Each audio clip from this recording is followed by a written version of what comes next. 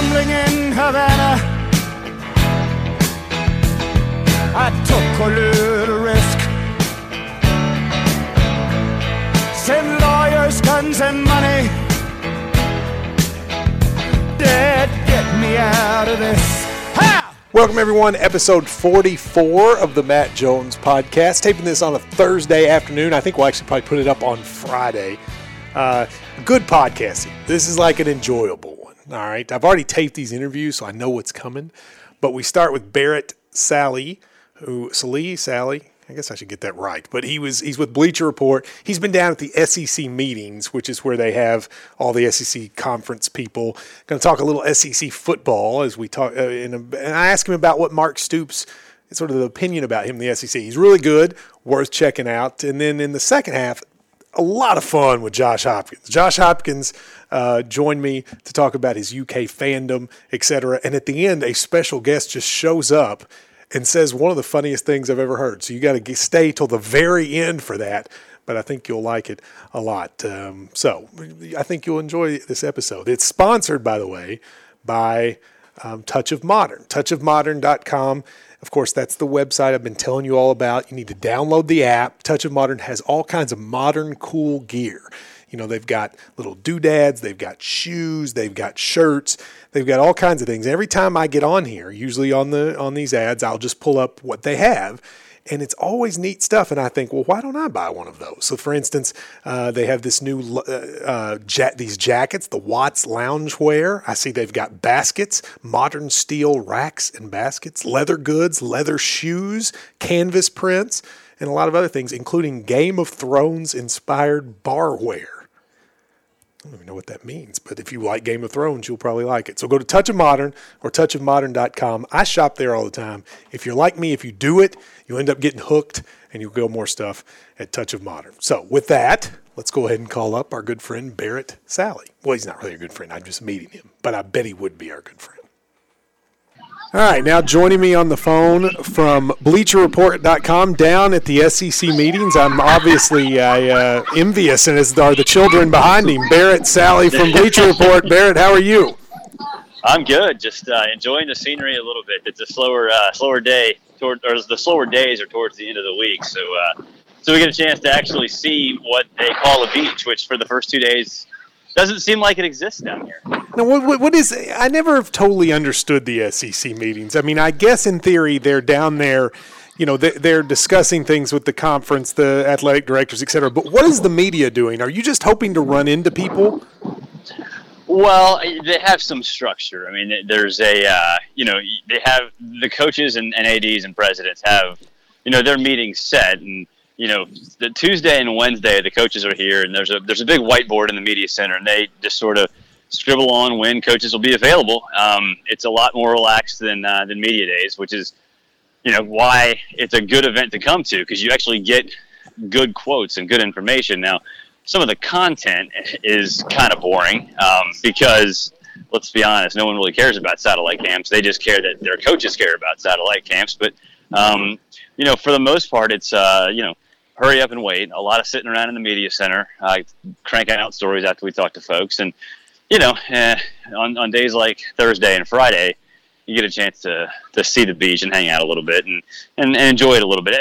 Let's be honest. There's work being done here. But even for us media guys, if somebody tells you they're not having fun, they're lying. Yeah, I mean, I always love it when the media folks act like this is that they're out like working in the steel mines or something. I mean, you guys are at the beach in Destin. Okay, so give me let's start big picture and not Kentucky, but big picture. What are the headlines from the weekend? I feel like the biggest headline didn't even really happen there, which is this Harbaugh-Saban thing.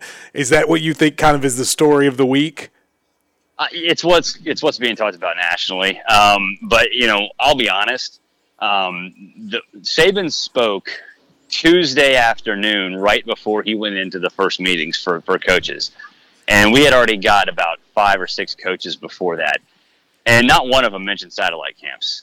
Saban went on his rant, and it was like the whole thing changed.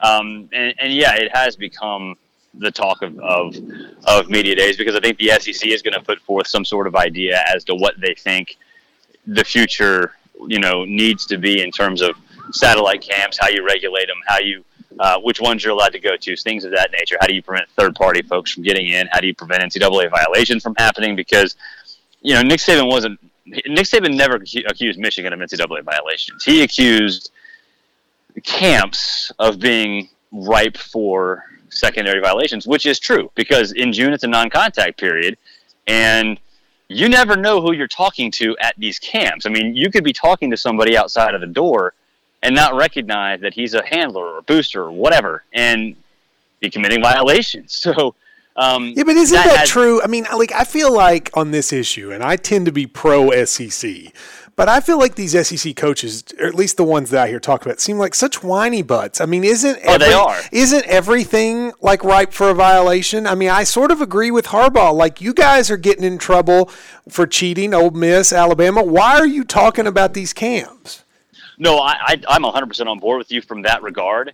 But I think the concern that you're going to have NCAA violations, that's a real thing. Now, that's not why they're complaining. They're complaining because they're protecting their turf. I mean, yes, they'll tell you something else. Yeah, that's why they're complaining. That is why they're complaining. But the NCAA part, that is real. That's not a huge deal, but it's real. So, Harbaugh, I'm on board with Harbaugh. I think, if you want to have satellite camps, that's fine. I think there should be a limit as to when and how many you can do, because I'll be honest, 35 camps in 30 days of June seems kind of ridiculous. Well, I mean, but at that point, you're only doing that. I mean, like if you're doing it for marketing. Well, but you're also, but I'm saying, like, when you regulate, let's say you regulate and you say, well, you can only do like 6. Really, you're doing that just because you collectively want to have a quality of life. There's no principle behind it, correct? That's some of it. I think you want to limit exposure for other programs and keep recruiting regional too. But yeah, I mean, quality of life is part of it. The coaches want to be able to spend time with their families in the summer. Now, while they're spending time with their families, they're also texting recruits. They're also DMing recruits. Yeah, I don't feel sorry. I'm sorry. I don't feel sorry for these coaches at all. I mean, I sometimes think these coaches who make insane amounts of money. Now, I grant you, the assistant coaches that are doing a lot of the work, it's not like that. I get that. But still, I think they forget that there are actually people out there that have real jobs that work. They don't get entire summers off. I mean, when I hear these coaches whine, I mean, I just want to say, cry me a river and hush. No one's making you do these jobs. No one's making. But see, the thing about it is what they're really mad about is that they want to be at their own dinner tables, texting recruits and doing whatever they need to do, through burner phones or whatever. If they're at camps, they can't do that. I mean, they got a coach at camps. So, I see. Through burner phones. I love the cynicism there, Barrett. That's very nice, assuming burner phones. It's true. I mean, I just assume that's always the case. All right, so if that's the big issue, oftentimes I find in these SEC meetings, there are sort of secondary issues that maybe come up that end up actually being important down the road. Any of that stuff sort of permeating down there? Yeah, actually, I thought the biggest issue on Tuesday, even though Nick Saban talked about satellite camps for 20 minutes and that became a story, the bigger issue on Tuesday, and really I think the more important thing throughout the entire week, is the path back for underclassmen who declare early, or at least a way to get underclassmen better information. Now, this is on the football side, right? Not the basketball side. Yeah, I mean, basketball, when they talk about basketball, I tune out because I don't cover hoops, but when it comes to football, you can't do it like basketball because a player has to withdraw. They have to pay for training. There's no way that you can declare for the draft and keep your eligibility. And come back after the draft. So I think there's been a couple ideas floated. One is wait a minute, why? Why can't you? I mean, you say there's no way, but you could just, in going to the draft, you could just train at your school. Well, but you're not going to get the quality of training and be as prepared for the combine at your school because they're busy preparing their own players. So you're going to have to go to a private place that their whole business is getting players ready for the draft. Okay, that's expensive. And so the question is, once you've paid for all that, how do you get to come back? Yeah, I mean, that's always paid by agents. Yeah, and so you're not coming back at that point. And then on top of that, you're sitting out from school. So you're going to have to bust your tail in summer to stay eligible, or already have busted your tail enough to have the. So did they not do again? I guess I'm not familiar, but in basketball, when guys declare for the draft, they have to finish that semester, or it hurts the APR for the basketball program. Is football a semester by semester basis, and they can just drop out in the spring? Is that how it works? Yeah, if you declare early, you drop out for spring, and that's the thing is you play your. Okay, what happens? Okay, let's just say you play a bowl game, you play the national championship game on January 13th, or pick whatever mid-January day it's going to be. If you're already enrolled in school for January, to play in that game, you drop out right after, and then you're out for an entire year. And it doesn't hurt the schools. And it doesn't hurt the school's APR. For an entire, so I think if you come back, it'll readjust, but it would readjust. But yeah, I mean, I think it would hurt their APR depending on where that student is. But you'd be out for a year, or a semester. You'd have to, get enough credits in the summertime to be eligible in the fall, and you would have probably shelled out thousands of dollars to get training, and probably taking. Let's just say you go through the draft. Think about how many impermissible benefits you're getting. Oh yeah, no kidding. Suits and all that stuff. Everything that happens to you is an impermissible benefit at that point. So you can't legitimately do it. So I think that the idea is have an underclassmen combine, say Martin Luther King Jr. weekend, where paid for by the school, hold it somewhere, whatever, doesn't matter. Where you have the players who submit their names go to a location paid for by the school with NFL scouts there that give them real information. Will Muschamp said it on Tuesday. There are just some kids that don't like school. And that's the truth. That's fine. They're going to listen to whoever tells them go make money. But some kids are getting bad information and acting on it, and that's the goal that they need to avoid. So the underclassmen combine is one idea. Another is at a pro day, whether it be March, April, whenever. Let juniors that are going to be, or let players who are going to be draft eligible the following year for the first time test, and let them have those scouts' eyeballs in front of them too. Gotcha. So they know going into what could be their final year of eligibility in college, where they are. The scout has told them, hey, you're not quick enough, your hips are not, loose, or, whatever they tell you. Just let them have that information so they can, work on that, which I think college coaches would love, because then there's actual, another set of eyes that, haven't seen them, all year long for the last 3 years, telling them probably what they've been told their entire careers anyway. So I think those two ideas are really important ideas, and I think it should be the biggest story out here this week when the SEC announces some recommendations on Friday. I don't know if it is the biggest story, but it's the most important, I think. Yeah, that makes sense to me. This has happened on the basketball side. They've allowed these players to kind of go through the process, and I think it kept some players, not a ton, but some players from making bad decisions. And that's good. So I feel like there needs to be some way to do it. I don't know how often that happens in basketball. But the thing about in football, the thing about football is, unlike basketball, though, they don't have the overseas / minor league option. Yeah. So, it's kind of feast or famine, right? Yeah, I mean, basketball, you can go make $100,000 somewhere else, halfway across the world and still make a pretty good living. I had a friend that did that I went to high school with, D.A. Lane, who played in Greece for a long, long time. I think it was Greece or Italy or somewhere. It made a good living. D.A. Lane from Georgia? Is that who you're talking about?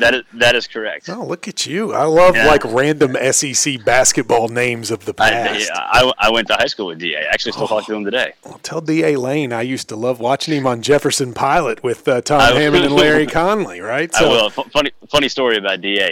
In high school, him and Antoine Dixon, who played at Florida State, were on my high school team. They were really good. And so D.A. would literally just he was a very low-key guy. He just kind of stroll up the court. And I wasn't the biggest basketball fan, but I went to a lot of the games because I was, that's what you did. He'd literally pull up from the logo, like totally low-key, just chill, pull up from the logo 5 times a game, just drain like almost half-court shots. People don't realize how good mediocre college players were in high school. Like it's just a different level of thing. All right, I'm going to interrupt here just a second and tell you Father's Day is coming. Chances are you don't know yet what to get your father. I never do. So how about Omaha Steaks, the Matt Jones meat package? Some people don't like that name, so maybe I'll just say the Father's Day meat package. How about that? For $49.99, you can get a set of meat that will make your father so happy he will forget the fact that you've not called him enough over the course of the last year. They have filet mignon, pork, chicken, beef, burgers, all of it, meatballs delivered right to your door or his door for $49.99. It's an 80% off savings. That's 80%. I mean, that's crazy. If you've ever had Omaha steaks, you know they're the best steaks. They're better than you can get at your grocery. There's a reason why the name has lasted so long, because they're the best. And you can get the Matt Jones or Father's Day meat package delivered right now. The promo code is MATT. It's really simple. MATT. M-A-T-T, $49.99. I promise you, promise, that if you have it, you'll like it. They delivered me a big bundle, and I've eaten them, and it's wonderful. OmahaSteaks.com, promo code MATT. For Father's Day, give it for your dad. All right, let me ask you, reporters know this in a way and that other people don't, and they're hesitant to say it, but I want you to say it because this is a podcast, and so you give us the real scoop. You're around SEC coaches. You're around SEC media. Tell me, what do they think of Mark Stoops? Like, do they think, like, what is the scuttlebutt on Stoops in terms of what they think his likelihood of success is, what he's done here, etc.? You know, they don't really think anything of him. You know, he doesn't come up all that often in our circle. Down here, we haven't talked about him all that much. We did talk to him yesterday. But, you know, I think folks recognize that he's done a lot of good for Kentucky in terms of boosting fan support, facilities, you know, recruiting has it certainly improved. He's done a lot of good. But I think there's some concern as to, you know, how much patience Kentucky will have with him, because he's owed a lot next year. You know, so that may keep him around if there's another fader out. But the fact that they've had pretty good starts to the last couple of seasons and just fallen off the table, you know, I think it suggests, and I think a lot of folks down here recognize that, you know, he's a good coach. Is he the right guy for that job? I don't know the answer to that, to be honest with you, because, you know, the highs for Kentucky have been pretty high early in seasons for Kentucky under Stoops, but the lows are just abysmal, and that does come with recruiting. I mean, that the fade routes the last couple of falls. The reason those happen are in part due to the depth that Kentucky just doesn't have. Yeah. Now, he is building that depth. You know, but I think, can you win doing what he wants to do? I think you can this year. What do you mean by that when you say win the way? Like, is he the right fit? What do you mean? Do you mean like he's a defensive guy? And what do you mean? Yeah, I mean, I've always thought that Kentucky should and needs to go the Hal Mummy route. Now, I know Hal Mummy has his issues, but just be different. Be unique in the SEC. Be something that, you know, it makes a coach on an opposing sideline have to approach his week differently when they play Kentucky, when they prepare for Kentucky, because you don't have the talent. Kentucky's never going to be Alabama, Auburn, you know, it's A&M, LSU, Georgia, Florida, Tennessee. It's never going to be that in terms of having that kind of talent on the roster. So how do you negate that? You be unique, whether that be the air raid like they had with Mummy and sort of tried to do with Shannon Dawson, not successfully. Whether you do that with a triple option team like Georgia Tech has done. I mean, see, I think I don't think they buy your initial premise. Now, by the way, I agree with you. I think you're exactly right. I've said that for 10 years. Mm-hmm. But I think they believe that if they can get to 6 or 7 wins, that they can recruit maybe not top 5, 10 talent, but consistent top 20 talent, because they think, and I think there's some truth to this, that they're the number 2 team in the state of Ohio right now in recruiting. That they sort of believe they're just one getting over the hump year from getting guys that are pretty daggone good. Do you think that's plausible? Yeah, I mean, but then again, if you're the number 2 team in Ohio in terms of recruiting, you're still not getting the best guys, because the number 1 team in Ohio is getting all the best guys. But the number 2 guys in Ohio are probably as good as the number 3 and 4 guys in Florida and Georgia, et cetera. I mean, but everybody else is getting like the best and second best in those 2 states. So but I think what the goal and what you're saying, and I think what Kentucky, let's be honest, if Kentucky wins 7 games a year, Oh, people here will put a statue up of him. Yeah, Rich Brooks almost did that, and he's a legend. People don't appreciate how good Rich Brooks was back in the day. Yes. He was awesome. I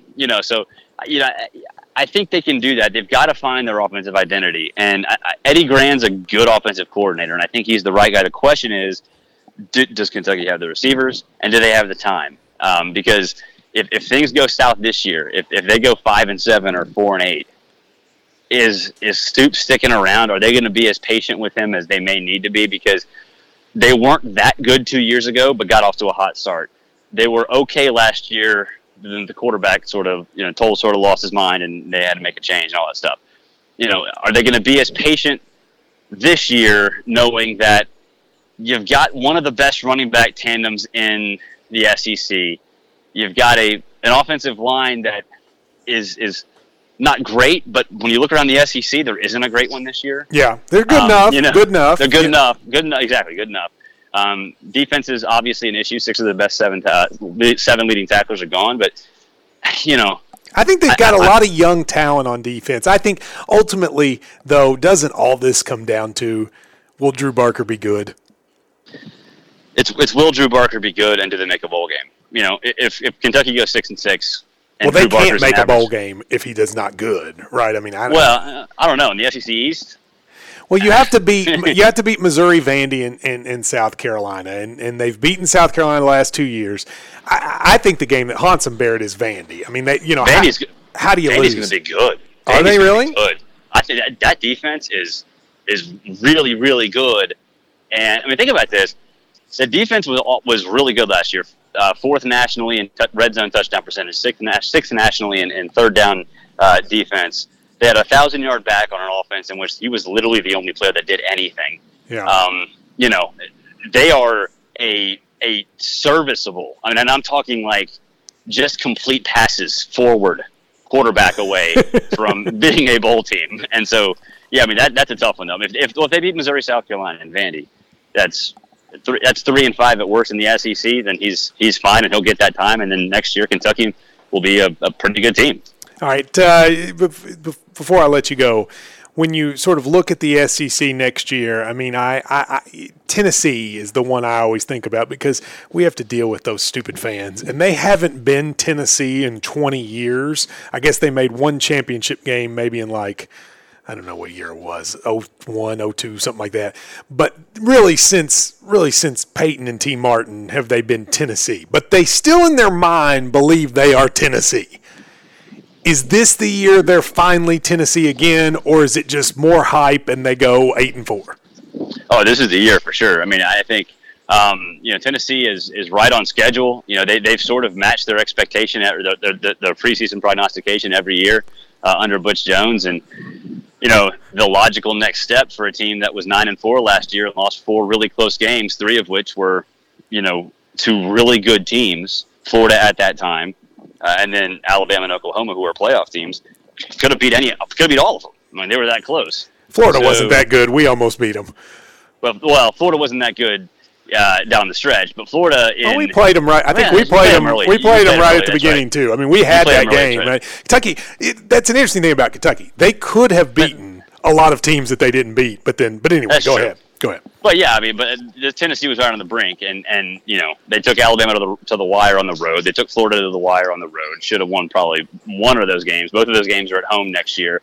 They have the most experienced roster in the SEC East by far. I mean, people said, well, they haven't had any draft picks in 2 years. Tennessee's a debacle. I'm like, well, yeah, because their draft picks are playing college football still. Yeah. Like that's a good thing. And so. Yeah, I think this is the year. Unless there's just a complete meltdown or an injury to Joshua Dobbs or something, they should win the SEC East. There's no reason for them not to at this point. I want them to lose, though, because I cannot stand Tennessee in any form, and I enjoy the fact that they haven't been good. But I'm worried that you're exactly right. So pick Kentucky's record. Oh man, I'm sort of back and forth, 6-6 and 5-7. Yeah, well, that's what they've been the last few years, so it'd be right there with it. Yeah, I mean, it depends. Like going back to what you said earlier, it depends on Drew Barker. I mean, he's got a lot of talent, and he's got a pretty decent wide receiving core that's got potential anyway. I think you can make a strong claim, by the way, Barrett, just from here. We don't know about Barker, but really every other position on the field, you can make a strong claim they're going to be better than they were last year. I mean, that's what makes me a little bit more confident than others. Is just because, but their schedule's harder. Like last year, last year they had the schedule to make a run and they didn't. That's the only thing that worries me. Yeah, I mean, and really, how consistent are you going to be defensively? I mean, because you do lose a lot of folks, and there's talented players, sure, but how consistent are you going to be? Are you going to have to score 30 points a game? Maybe. That's the problem. Can you trust Drew Barker to do that? I think you can. You could eventually. He's got the kind of talent where you can trust him to do that eventually. I don't know if you can right now. So if I had to pick it right now, I'd say 6-6. They go to Birmingham or something like that. All right. Well, everybody loves Legion Field in December. Lovely in December. Barrett, Sallee from let's see, BarrettSallee. That's me. You have a lot of double letters. You got the R's, the T's, the L's, and the E's, right? Kids in elementary school made sure I knew that too. At Barrett Sallee on Twitter. Follow him. A great SEC follow. Thanks for taking the time. Appreciate it. My pleasure, Matt. Thanks for having me. I'm going to take a second here and just remind you about Vistaprint. 500 business cards for $9.99. Business cards, everybody needs them. Like if you have a small business or if you're thinking about one or if you just want to, have things to give out to people, Vistaprint.com. Promo code is Matt for this podcast. A lot of you ask sometimes, how do we support the podcast? I enjoy it. Here's the easiest way. Go to Vistaprint.com. Get 500 business cards, $9.99. And if you want something else, invitations, stationery, banners, maybe pins, whatever you want, they'll print it. No reason to go to a store. It goes through all this process. You have to design it, etc. You can do it yourself, sitting at your computer, and it'll deliver right to your house. And if it doesn't look like you want, they will fix it for you at Vistaprint. So again, Vistaprint.com, promo code Matt, 500 business cards, $9.99. Check them out. All right, now we're going to welcome onto the show a good friend of the show and a friend of mine, our buddy Josh Hopkins from, Hollywood actor, Cougar Town, Quantico. What's going on, Josh? Hey-o, thanks for having me, Matt. This is kind of cool. Yeah, thank you. Podcasts are cool. You can cuss on them, right? You can cuss. Feel free. I will. Shit. I got that over with. You did. I'm glad. Yeah. The state of Kentucky's happy about that. We haven't talked to you in a while. I mean, it's been a long time. I mean, you were up there in like Montreal doing the whole Quantico thing, right? 10 months in Montreal. Well, explain to me why Quantico, a story about U.S. Central Intelligence, was based in Montreal. Because they get 70 cents to the dollar.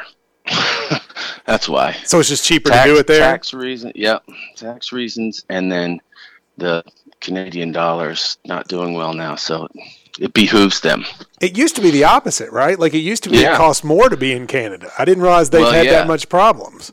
When I was younger, there was a lot of Trudeau's going to get him out of it. They like him. But when I was younger, I used to go to Canada a lot, and then that all quit. And then because their dollar got better than ours, and then there was tax incentives, coming up all over the place in Louisiana and North Carolina, and they actually passed the bill in Kentucky. Yes, they did. As good as So, but now that the dollar is doing poorly there's a lot going back there. The Trudeau guy, I think they just like him because he's handsome, right? Like, I don't know if he's going to be, is it just because if you get a guy that's that good looking and has that good of hair, everybody just assumes he'll save your country? That has to help. I mean, he's like, I don't even know what their parties are called there, but he's liberal. Yeah. And the last guy they had was super conservative, so that, they're doing a full swing, so they feel like, a change. Did you get immersed in Canada? Did you start watching hockey and all that, or no? I hate hockey, and I hate it more through being in Canada. I hate it. I mean, I really hate it. Why do you hate it so much? Everywhere I go, because it's just I was indifferent about it before Canada, but if you go to Canada, you can't escape it. First of all, it's Sports Centre. Sports Centre, that's right. I watched all the Jamal Murray stuff on there, right? Yes.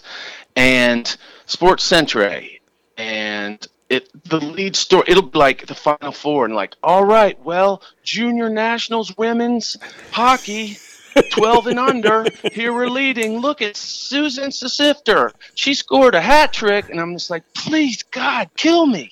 Stop it. I can't. It's the worst. I hate hockey. When you were up there for the Jamal Murray era, though, they seemed to really like him. That was a one positive that they would do, like, and Canada's Jamal Murray scored right here. Yeah, man, it was great. Great shot, a 3-pointer goal. They don't know what they're doing. 3-pointer goal. Yeah, I was when I really years ago. I forget even what I was shooting, but this will tell you how old I am and how long ago. By how I was up there and I was in Toronto shooting. And I went to a game, and it was Shaq was playing. I guess it was the Lakers, so it was around that time, right? Yes.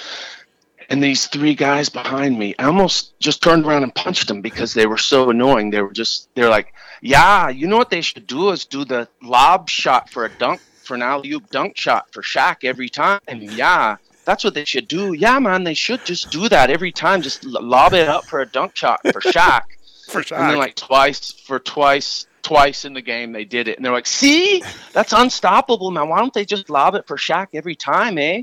And I was just like, God. You know, I think that should be your next project. Just doing a Canadian accent in some movie. I feel like that's what you're destined to do. It may be your my favorite thing I've heard of you in the acting wise. Yeah, dunk shot for Shaq. Yeah. So you did Quantico. Now I watched it for a couple episodes, and I couldn't do it anymore. You weren't on it enough. I mean, there was too many young, pretty people who looked to be in desperate situations. Were you kind of like the old man on the show? Yeah, it was weird. It was weird to be the old guy on the show. It happened so fast, Matt. You used to be I young. was a young rookie. You were young. Stud, yes. Like not long ago. I mean, I was in G.I. Jane, and I was, going through. I wasn't an instructor. I was going through, to be a SEAL buds. And I blinked, and I'm the instructor. Actually, one day, pretty early in the shoot, I was like doing like we were shooting something where I was in front of the class, and I kind of gathered the group, and I just put my arms around them and said, listen to me. Treasure this, because it goes really fast. I used to be in Top Gun like you, but now I'm an instructor at Top Gun. I was Tom Cruise, and now I woke up, I blinked, and now I'm Tom Skerritt. Take advantage of this. Enjoy it. Well, I mean, luckily you still look young enough that you're very kind. You can still hang. I mean, I've been with you out. Like, young women are still coming up to you, but I did think it was funny that you were like a teacher. I mean, you were kind of like the grizzled veteran, and I'm the old guy. It's painful, man. It just happens quick. Stopped. I forgot. I didn't realize you were in G.I. Jane. Yeah. Okay, You got to go back. I was Flea Montgomery. Yeah, that was a long time. I remember that. I didn't realize that you did that. Now, you what's from an acting standpoint? Now, after you've done a show like that, you got killed off, right? Spoiler alert: you got killed off, and you're gone. Is the show coming back, but without you? It is. No chance for like flashback scenes, a la the Danny and Bloodline season 2. No, I'm not Jon Snow. Okay, well I'm out. You're out. All right, so you're gone. Yeah. So what do you do now? Like, I mean, are you gonna like go and do another show? Are you gonna do a movie? Are you gonna do like an infomercial? Like, what are we doing? I'm doing it. Yeah, I'm gonna think about doing a shake weight type of thing, like an ab. Yeah, infomercials. I hope not that. I think you would be good on a shake weight thing. I do too. I think you'd be good. No, but what do we do? Are you going to take some time off? I always feel like actors are always taking time off. Well, I sort of did. I had PTSD after 10 months in Montreal and all on hockey all the time, everywhere. So I sort of took a month off. I had a family vacation. My parents and nieces and nephews and everybody. I definitely rebelled. I have a beard. I cut myself into a mohawk. Seriously. Wait a minute. You have a beard? You have a beard and a mohawk. Oh, why did I not see a picture of this? Was this online? I'm sure on my Instagram, Mr. Josh Hopkins, MR. There's pictures of the family. You can't really tell it's a mohawk, really, because it looks like, from the front, it looks just kind of high and tight. It's one of those, like Buddy Hield mohawks. Oh, it's a Buddy Hield mohawk. Wider, okay, gotcha. Yes, kind of wider. See, you're confident. I wouldn't do like shave parts of my head because I'd be worried it wouldn't grow back. And I guess you feel confident enough in your hair to do that. Yeah, I guess that's pretty lucky at 45 to be able to. But I rebelled, and that month is over. I got back last weekend from the trip, and now I've been reading scripts and setting doctor's appointments and getting back to my life. Good. You're not married yet, right? I know that's coming at some point. No. I'm looking forward. I hope I can at least come to the wedding. I want to meet celebrities. If that's, I mean, that's what I want to do. I want to meet all the big stars that will be at your wedding. You'll be the biggest celebrity there. I don't believe Pride Grin will be there. As long as he's there, that's a big one. All right, let's talk a little basketball here because you are. I think you've kind of become Kentucky's most famous fan. I mean, Ashley's still around and doing her thing, but really you're out there more than Ashley now. So I'm going to give you. That's nice, but Ashley's the king, the queen, the whole court. Let's don't forget that. Look, I love Ashley. Ashley's wonderful, and she has been there since day one. But I'm just saying to you, we can have two, and we can have when Ashley's on season 2 of Quantico, I'll replace you with her. I mean, we're okay. So. Fair.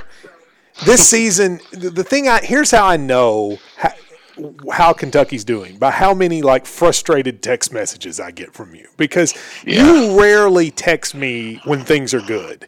You genuinely usually text me when they're bad, and you get frustrated.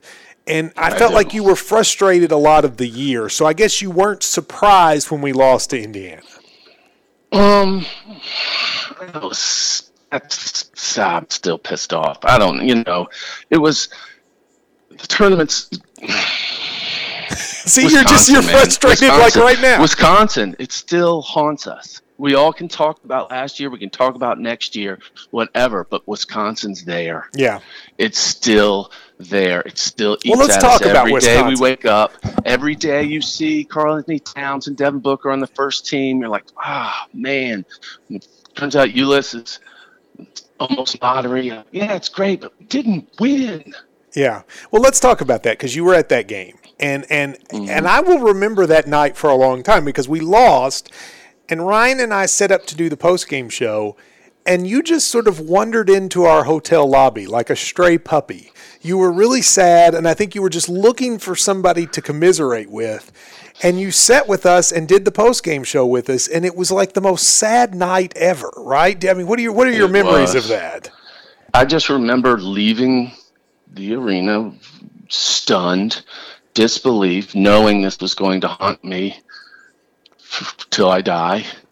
And I literally just walked around, slow walked like a zombie. Yeah. Like through Indianapolis, I don't know what to do. And I remember I just walked towards that hotel, and there you guys were, it was just you two. There was nobody around. There was no one else there. Yeah. It was pathetic sight. It was sad. I needed to talk, but I didn't even. If you remember, you were say, join the podcast, and I couldn't talk at first. I was like, you won't just talk. Yeah, you just sat there and looked at us for a minute. You were just it was, but I knew what you were feeling. Ryan was so upset. It was 1:30 in the morning when the show was over. He just drove home. He drove back to Lexington that night. He was so bummed out. And I think you and I went to find something to do, but it was just because you knew history had just slipped through our fingers, right? Yeah. Never, that doesn't. It just hurts when you know you're the best team. That's about what last year was. It's we knew we weren't the best team, but we knew with that backcourt that matchups, what they are, we could go. There's a possibility of us going, UConn.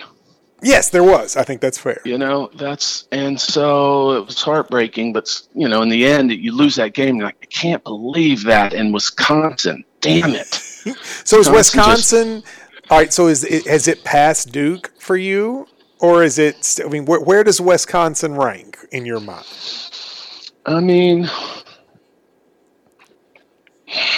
I mean, the Duke Leitner shot, was like stunning. And I mean, I wrote it every year in my daily planner for 20 years. I wrote the, 14th anniversary of the Duke loss. Like I wrote it in every year, like when I did birthdays. I've stopped doing that. Yeah.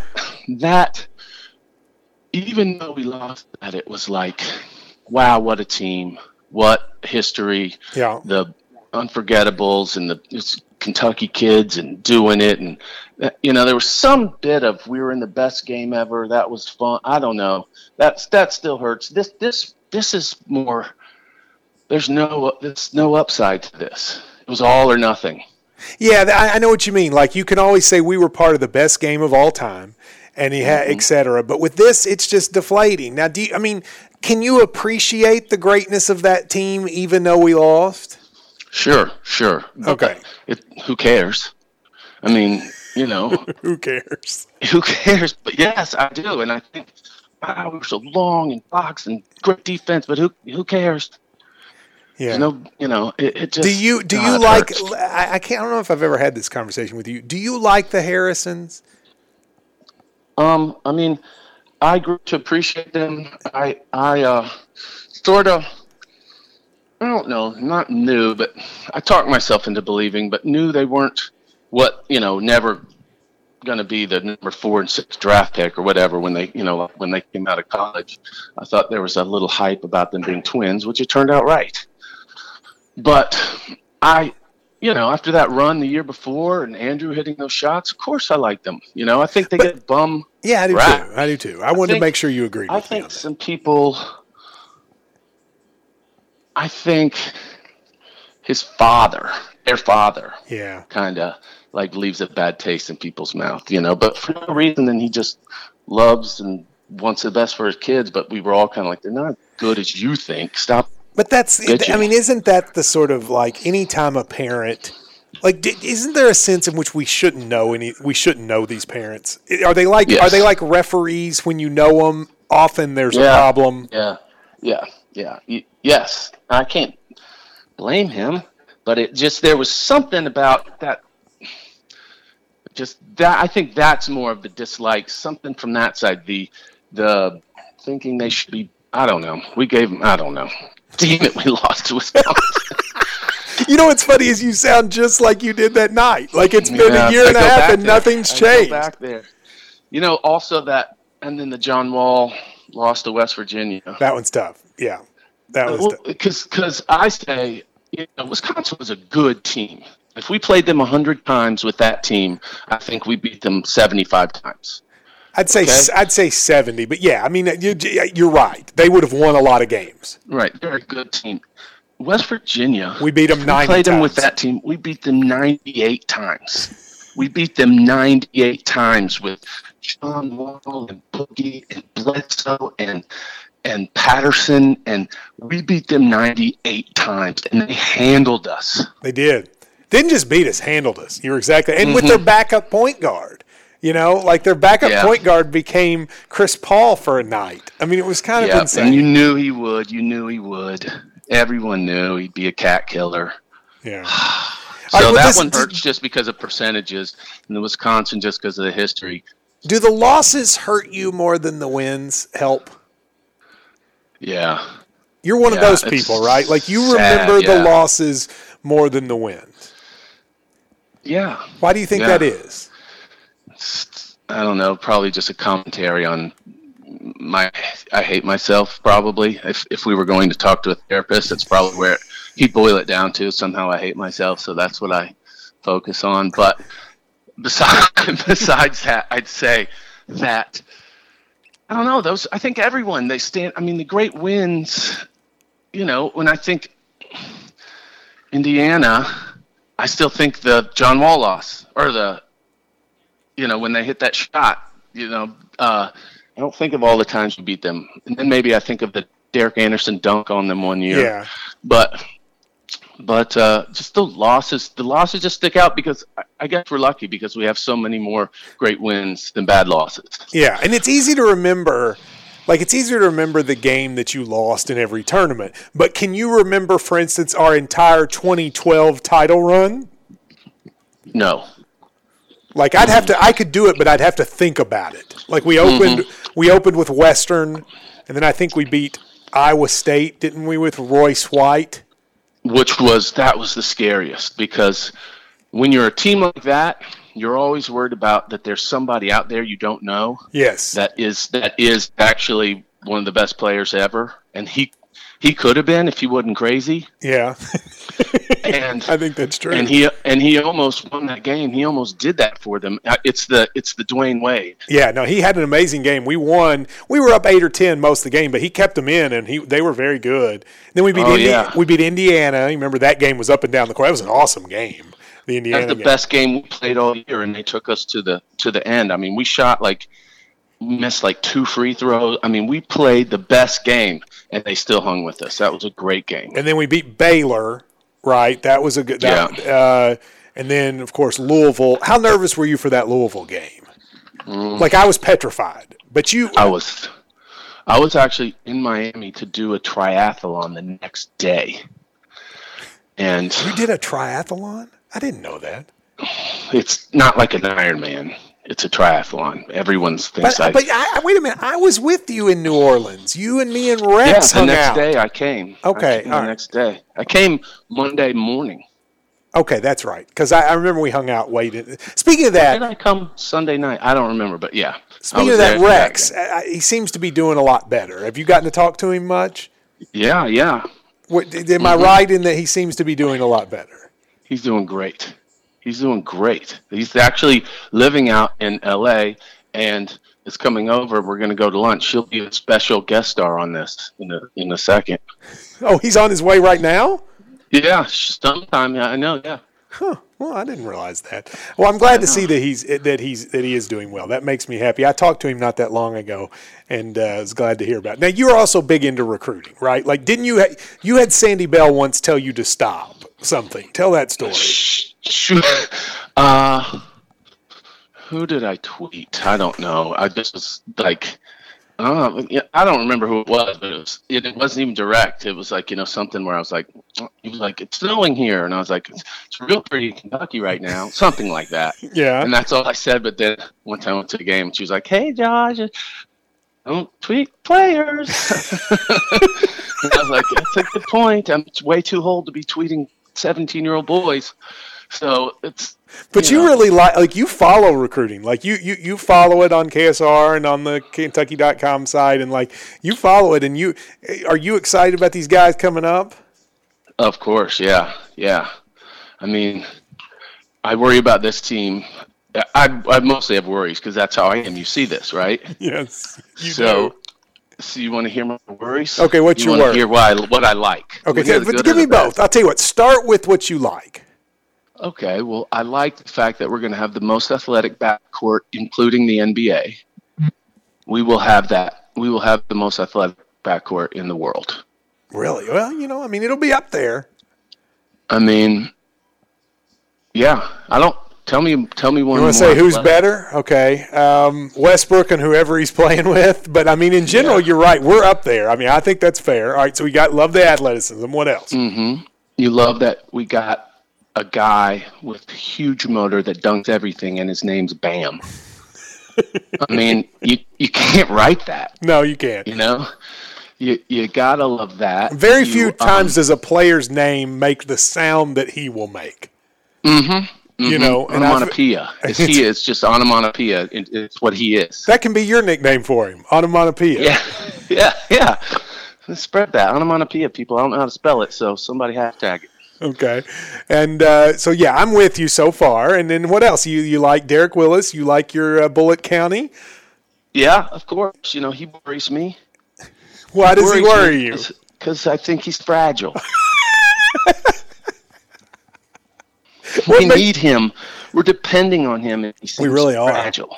But he's got this girlfriend. Mentally. I know we all are afraid she's going to break up in February and our season will be over. We all follow his Instagram. He's in love and we're all happy for him, but I'm scared. But don't they see this girl holds so much responsibility to me and she didn't even know me. That's true. I mean, you're exactly My right about happiness that. rests on her. She being seems, cool. I will say this, she seems awesome. Like, I've gotten to She know her does. a little bit, and she's cool. Like, she and Derek are both kind of out there. Like, they're kind of living in space a little bit. But you know what? Well, good. They need to. I love that, and maybe they found each other. That's what I need. That's what I need to hear. Yes, they I do. love that, and she seems very cool, and she's beautiful, and they look like they're having fun, but like they're out on trips, and I'm like, get off the beach and get in the gym, bro. See, I knew that's what you do. Like, you think, like, why is he on the beach and not shooting free throws, right? Like, that's what you're saying, aren't you? I like to see him putting in the work. I like to see more. I'd like to see more Brad Calipari posts from him. So what happens? Like, you want to see him in the gym, like doing the Yeah. So what happens if she breaks up with him in February? Are we done? Are we that fragile? That's what I worry. That's interesting. I worry yes. What are your other worries? Okay, so that's Derek Willis' girlfriend is one worry. Yes. Other worries are not enough returning players. I mean, Briscoe's the key. Thank God he came back. Yes. He is the key because he is not fragile. No, he's not. I mean, he reminds me of Bogans. Like, he's just a mentally tough and is going to go out there. And hopefully he'll find his shot a little bit. We can't, he's not going to come out and be a splash brother, but hopefully he'll do that. But he's not going to be afraid of these guys coming in. That's for sure. He likes the challenge. So I love him. I love that he's back. He's like, if we play Michigan State or something, that'll be the guy. I'm like, well, at least we got one guy that's like a Michigan State player. That's true. That's him. And I think you can't underestimate my man Dominique Hawkins. I mean, Dominique won the Louisville game last year. I mean, like he agree. He in the games like that, he may have a Dom game. Oh, for sure. For sure. You can only love him. He is a warrior as well, and a Kentucky guy and a senior, and love it. But he's not Darius Miller. No, he's not. No, he's not. You know what I mean? He's not that. And do you feel good about Isaac? What do you think about Isaac?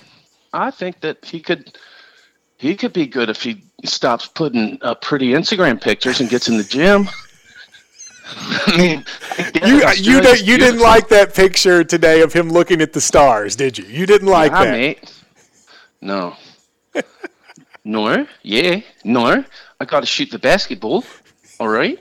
No, I've been wanting him in the gym, not singing Adele and putting up pictures. It does seem like he likes the beautiful landscapes of Australia, though. I appreciate it, but enough. Let's get in there and put up some shots. Get in the lab, as they call it. Yeah, mate. What about You're getting me tickled. What about Ty Wynyard? What do you think about Ty Wynyard? I mean, nobody knows nobody knows anything. Hopefully he seems like a great kid, and hopefully he'll stick around and be a contributor before he goes. But I mean, you look at it and you're like, we needed one thing last year. Yes. We needed a big, physical presence. Yes, we did. And he came and joined the team, and he never played 1 second. So, and he refused to go in the game one time. Really ready. That made me nervous. That he refused to go in the game. I mean, it was a smart thing to do, I guess, but I didn't like that. Yeah, well, but we don't know. I hope he can do something. I think Charles Matthews is going to hurt next year. I agree with that. He would have been a great junior, wouldn't he? I think that's a really good take. I agree with you. Do you think Brad Calipari plays? I mean, we need a sniper, and that's what he. No, I'm just kidding. No, I don't. I mean, I think he's going to play. I do. I think he's going to play some in serious situations. Well, maybe. I mean, look. First of all, don't underestimate the stubbornness of Cal to play him no matter what. You know what I mean? I mean, one thing you can't underestimate nepotism. No, you can't. And if I had a kid on the team, he'd be playing, I'm sure. Exactly. Because I'd be like, he's good. He hadn't played well yet, but he's good. And he's gotten in shape, and he's thin now. He's not the chubby Brad that before he left. He's grown up. He looks great. I love that he's on the team. Seems like a great kid. But are we really discussing? I mean, no, he doesn't. I'm just wanting to prepare you so that I don't get a text message like sometime during the Arizona State game in the Bahamas going, are we really putting Brad in right now? Like, I think that's coming, and I think you're not going to be ready when it happens. I don't. You're right. I won't be ready. That's exactly all right. I know you got to go to lunch, so just a couple things real quick. How long do you think Calipari stays at Kentucky? I know you're boys with some folks in Lexington. You got sources. I don't have sources on that. I mean, nobody. I don't think he knows. You know, the longer he stays, the longer I think he just retires there. I mean, maybe somebody will just make him an offer sometime that he can't refuse. Like the Cavs, they just sell out to him and give him so much money, and he's got a championship contender, and he's like, I got to go. But we've already had him maybe longer than we thought. Maybe, I think that's probably right. So I thought we'd have him 5 to 7 years. Yeah, I don't even think about it anymore because we're living in such a great era where we're always number one recruiting class, and I look back to just right before when we were we signed like Orton, and he was like the number 28 player, and we had a parade in Lexington. But we got Dakota Uten and Vinny Zolo and Michael Avery and Casey Ross Miller. Exactly. And I was like, okay, I mean, he can shoot for a big guy. I mean, I was all in. You would be Vinny Zolo's feet are big, and that means he's going to grow more. Exactly, because we were all there. We all needed something. We were like, yes, Dakota. He's averaging 8 points and 4 boards in high school. Which is, but playing out of position, though. See, that was the thing. He was out of position. That was a really good point. Is if you play him out of position, what do you expect? You're exactly right. Exactly. And Connor Tucker, remember him? He was good. Yeah. And all the walk-ons. We had a lot of walk-ons that maybe in the right situation could have contributed if things had been. Matt Sherbinsky was a coach on the bench, right? He was a good leader. Yeah. You talk yourself. I never got your take on, at least on the air, the Louisville scandal. What's your take been from afar on that? Have you been entertained by it? I guess just entertainment. I think it's entertaining, I suppose, but I don't say it's much ado about nothing, but I think that happens probably a lot of places, and they got caught. And you think there's a lot of places where the coaches hire prostitutes? No, but I'm sure a lot of visits, to different campuses, players have a really good time. I'm sure. I mean, when you visited the set of Cougar Town for the first time, I'm sure they help you. You have a great trip, but there's a difference between that and prostitutes.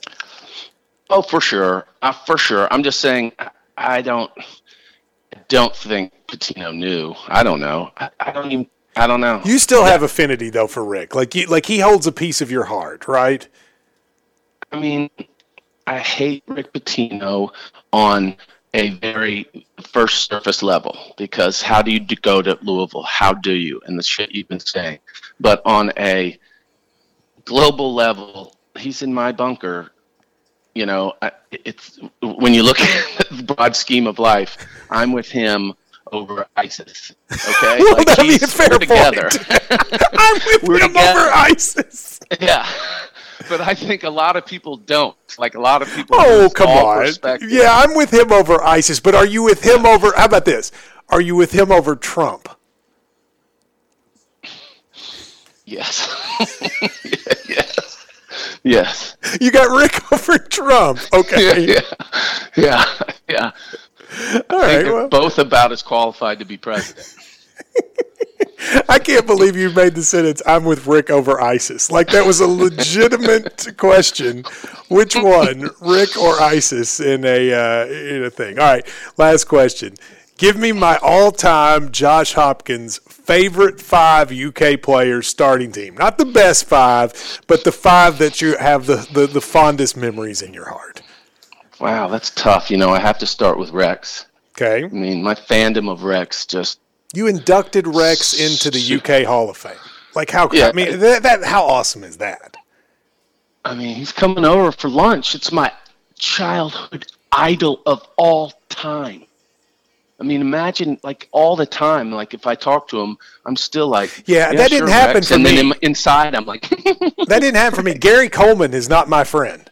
And yet, it happened for you that the guy... I think you probably dodged a bullet, though. Probably so, but when I was a kid, I really liked Gary Coleman. I'm not going to lie to you. I did too. I even saw his movie where he picked all the right horses. Did you ever see that one? No, what was it called? Oh, so I don't know, but I loved it. He was like a homeless boy in like the train station, and then he started being able to pick all the right horses to win, and then he became famous and rich, and yeah, it was great. Ooh, that sounds good. I'm going to have to look that up. All right, so Rex Chapman, who are your others? I mean... Tony Delk. Oh, really? Tony Delk? That's not a lot of people would put Delk. So you got Delk. Yeah. I actually just put up a month ago, 3 weeks ago, a picture of me and my buddy Griggs with Tony Delk that he sent to me. He was cleaning out his house. I was like, that's so cool. And then he reminded me of the story. It was his senior year of high school, and it was at the McDonald's All-American game, and we drove there from Auburn. It was at Georgia Tech for some reason. Okay. And we drove there, and we went up in his hotel and found him. That's that picture. You went in Tony Delk's hotel at the McDonald's game. That's not weird at all, Josh. I mean, that makes complete sense. Rod Rhodes was there. Yeah, that was a good class, right? Because you had was McCarty at that? No, he was... I think the year before, wasn't he? No, he was in that class. Maybe he wasn't. Maybe he might not have been McDonald's All-American, though, yeah. But, yeah, we found him, so that was pretty spectacular. But that picture, you can almost see it. If you look at it now with those fresh eyes, it's like he's kind of like, this is weird. It is a little weird. You guys are a little older than me, and they were camping out outside my...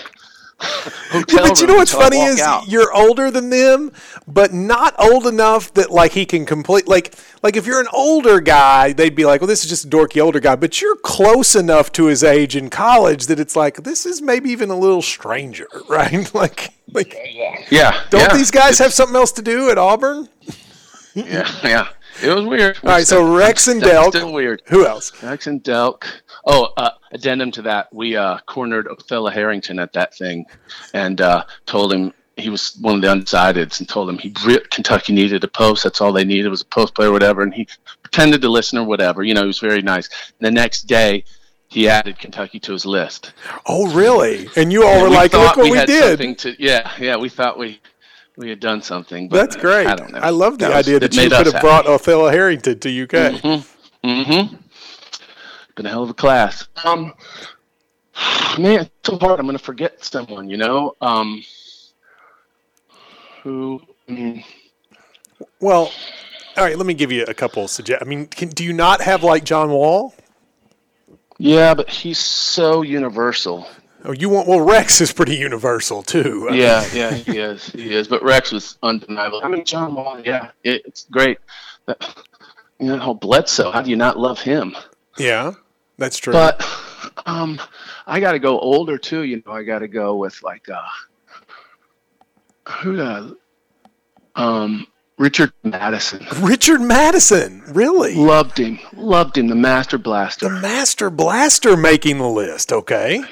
He won the McDonald's American Dunk Contest before, and that wasn't even televised and stuff. But so Rex, Delk, and the Master Blaster. You get 2 more spots. Okay, I'll go with Svoboda. No, I will go with Svoboda. I do too. I just can't make my final 5 there. Mash, okay. And I really like James Blackman. Ooh, nice. He was just cool when I was, I don't know how old I was, like 11 or 12, and Blackman and Winston Bennett came in. They both had Jerry curls. And you like that? It's just like, we're cool. Finally, cool. Yes. All right. Well, that's an interesting line. See, mine is very simple. Mine is McGlure, Cousins, Tayshaun. You're a big man. Yeah, big man. Tayshaun's good. McGlure, Cousins. I go Tayshaun. I have a weird one that I'm partial to is Brandon Knight. I really like Brandon Knight. I love Brandon Knight. Yeah, I love him. I loved sort of how tough he was, and like he's unsung. Also looked even now because he's a fringe all-star even now, and people don't talk about him. Yeah, he's completely overlooked. I'm not sure that we've ever had a player that was really good. Gilchrist, he's on there somewhere somehow. Oh yeah, you loved him. You loved him, KG, didn't you? I actually have on. I just picked it up from like a drawer the other day.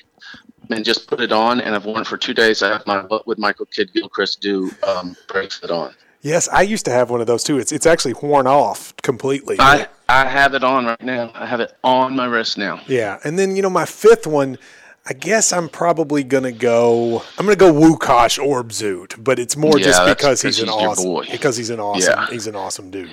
Well, he is awesome. Now we got to do this again. This is a perfect format for having you on, right? Just sit there, just sit here and chat. So you'll do this again with me sometime? Yeah. We'll talk to Rex. Here he comes. Talk to Rex. Well, here, just let him say hello. Tell him what we're doing. Okay. Hey. But it's Matt Jones. We're doing a podcast. You're on the air. Hey, what's up, Matt? What's going on, Rex? Your first Matt Jones podcast appearance. We're going to have you on sometime. Going to lunch with our man Josh, I see. Have me on. Josh always lets me come over as long as I agree not to steal anything. Look at you. See, I love it. I'm glad. Hey, let's talk soon, all right? Let's do it. All right, good deal. Good talking to you. Good talking to you. Hey, Josh, thank you, sir. Yes, sir. Thank you. Enjoy lunch. Yeah, thanks, buddy. Take care. Bye-bye. Send lawyers, guns, and